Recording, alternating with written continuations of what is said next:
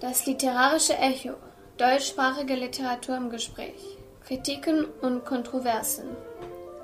Welcome to the Literary Echo, a regular program on contemporary literature written in German at CKCU FM Radio 93.1, the community-based campus radio station of Carleton, Canada's capital university in Ottawa. We can be heard worldwide, weekly at this hour, at www.ckcufm.com. Now, here are your hosts, Hans-George Ruprecht and Helmut Sobel.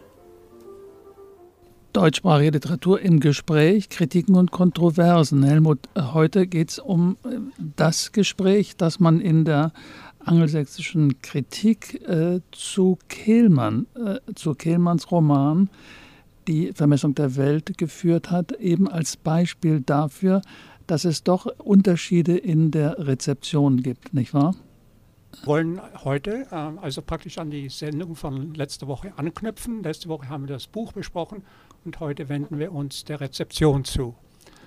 Wir wollen, glaube ich, die Sendung in zwei Teile aufteilen. Einmal die Stimmen, die sich zum Roman selber und dann als zweites, glaube ich, hatten wir gesagt, wollten wir versuchen, die Vorurteile oder die Ansichten gegenüber der deutschsprachigen Literatur aus diesen Stimmen herauszufiltern. Ja, ich habe ein sehr typisches Beispiel hier, das in der Publikation The Nation erschienen ist, von einem amerikanischen Germanisten, von dem wir später hören werden, eben in dem Zusammenhang, den wir gerade aufgezeigt haben, nicht wahr, die Vorurteile oder der Perspektivenwandel, die Kurzsichtigkeit in Bezug auf das, was eigentlich in dem Roman da vorgeht. So, ja. Also Helmut, wie sieht es nun mit der Kritik aus? Im Allgemeinen war sie sehr positiv.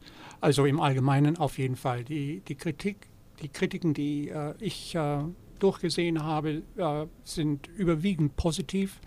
Kehlmann wird als Wegbereiter einer neuen, sagen wir, deutschsprachigen Romanliteratur betrachtet und wird von einigen Rezensenten also sehr gelobt. Hervorgehoben wird zum Beispiel der Humor des Romans, die Ironie, auch die Satire, die sich darin findet. Was bemängelt wird, sind vielleicht seine Hauptgestalten, also Gauß und Humboldt, dass die also doch etwas flach sind in der Darstellung und dass er also eigentlich nicht diese Charaktere nicht vertieft, dass da dass die also wie soll ich sagen? Schablonenhaft sind. Ja, schablonenhaft sind, dass sie auf einige wesentliche Züge reduziert sind und damit vielleicht auch in die Nähe des sogenannten Ideenromans, also das ganze Buch in die Nähe des Ideenromans rückt. Also, aber das ist doch beabsichtigt von Kehlmann. Ja, sicher ist es beabsichtigt gewesen, dass man kann sagen, das ist vielleicht eine unberechtigte Kritik. Man sollte ja das Buch danach beurteilen, was der Autor beabsichtigt hat. Und er wollte also keinen Tiefgang hinsichtlich psychologischer Darstellung und so weiter, nicht? Was verstehen die Kritiker von dem, was in dem Roman in Bezug auf die Goethe-Zeit dargestellt ist? Von Anspielungen auf Literatur, auf das feine Geflecht der literarischen Beziehungen in dem Roman. Ist davon was zu vernehmen? Haben die Kritiker dafür Gefühl, haben die das Wissen dafür? Ja, also ein Kritiker erwähnt, dass also Kehlmanns Roman die deutsche Klassik mit Humor betrachte oder behandle, wobei, und das pflichtet er dann noch ein, dass die deutsche Klassik angeblich nach diesem Rezensenten eine humorlose Literatur gewesen sei. Also da kann man nur lachen, nicht wahr? Ja. Ich habe den Aufsatz da auch gelesen. Es ist ja nun so, der Standpunkt ist nicht zu vertreten und es ist eigentlich erstaunlich, dass er genau von dem Kritiker stammt, den ich nochmal besprechen will, nämlich dem amerikanischen Germanisten Mark M. Anderson an der Universität Columbia. Würdest du das vorlesen? Ja? Naja, vielleicht später vorlesen, okay. Aber ich meine, dass die deutsche Klassik humorlos ist, das ist also doch eine völlig falsche Sicht der Dinge. zumal eben gerade Witz, Humor, das Unterschwellige, das Hintergründige, Behandeln bestimmter Themen eben doch zur Klassik eigentlich dazugehört. Überhaupt der Begriff Klassik ist nicht richtig zu verstehen, ohne diese Vielschichtigkeit des literarischen Schaffens der damaligen Zeit, der Goethezeit, voll zu verstehen. Ein Beispiel für Humor aus der Goethezeit in Dichtung und Wahrheit beschreibt Goethe zum Beispiel, wie er in Leipzig da Student war, und ein hübscher Satz hier zeugt davon, wie eben das Hintergründige, das zwischen den Zeilen liegende, ironische, selbstironische Denken und Schreiben für Goethe ebenso typisch ist. Er schreibt da, und ich jetzt zitiere aus Dichtung und Wahrheit: Unglücklicherweise hatte Behrisch und wir durch ihn noch einen gewissen Hang zu einigen Mädchen, welche besser waren als ihr Ruf, wodurch denn aber unser Ruf nicht gefördert werden konnte. Ich meine, das ist also nicht die humorvolle, überschäumende, sagen wir mal, groteske, sondern es ist fein und es ist subtil, und in diesem Stil schreibt auch Kehlmann. Und das ist, glaube ich, schwer von der amerikanischen Kritik her zu verstehen, denn man muss eben das Gefühl dafür entwickeln, wie eben in der Goethezeit Satire, Parodie, Persiflage wirkten, nicht wahr? Das ist sehr schön bei Goethe auch, nicht wahr?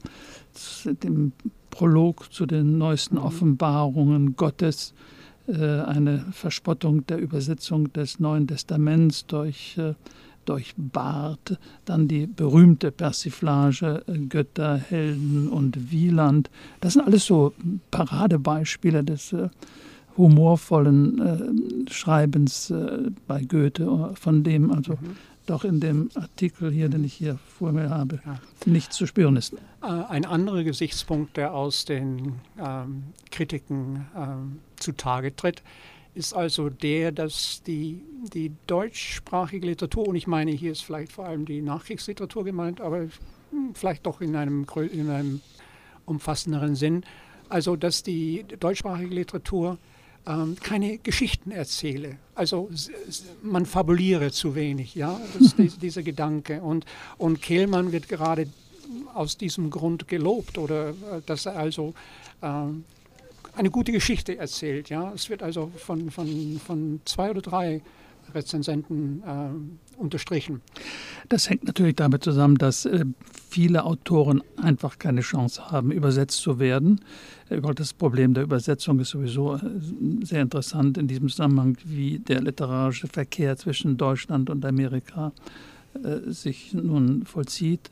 Eben nicht dadurch, dass eben alles übersetzt wird. Zum Beispiel ein Autor wie Ingo Schulze, Simple Stories, typischerweise auf Englisch, oder Jenny Erpenbeck, Die Geschichte vom alten Kind, und viele andere Texte. Ich war zum Beispiel auch schon bei Grass sowieso, nicht wahr, die eben auf ihre Weise etwas darstellen, das nicht dem entspricht, was gerade von der Kritik heutzutage immer noch von der deutschen Literatur erwartet wird.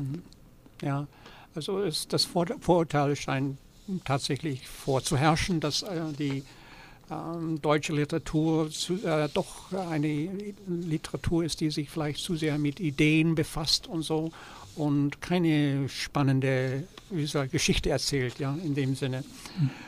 Und vielleicht auch, ich will es dabei belassen. Ja, ist es nun so, dass Kehlmann ein Ideenroman ist? Darüber haben wir uns ja schon mal unterhalten. Und die Kritik meinte ja auch, dass mit Kehlmann eine Variante des deutschen Eine Neubelebung des Ideenromans. Ja.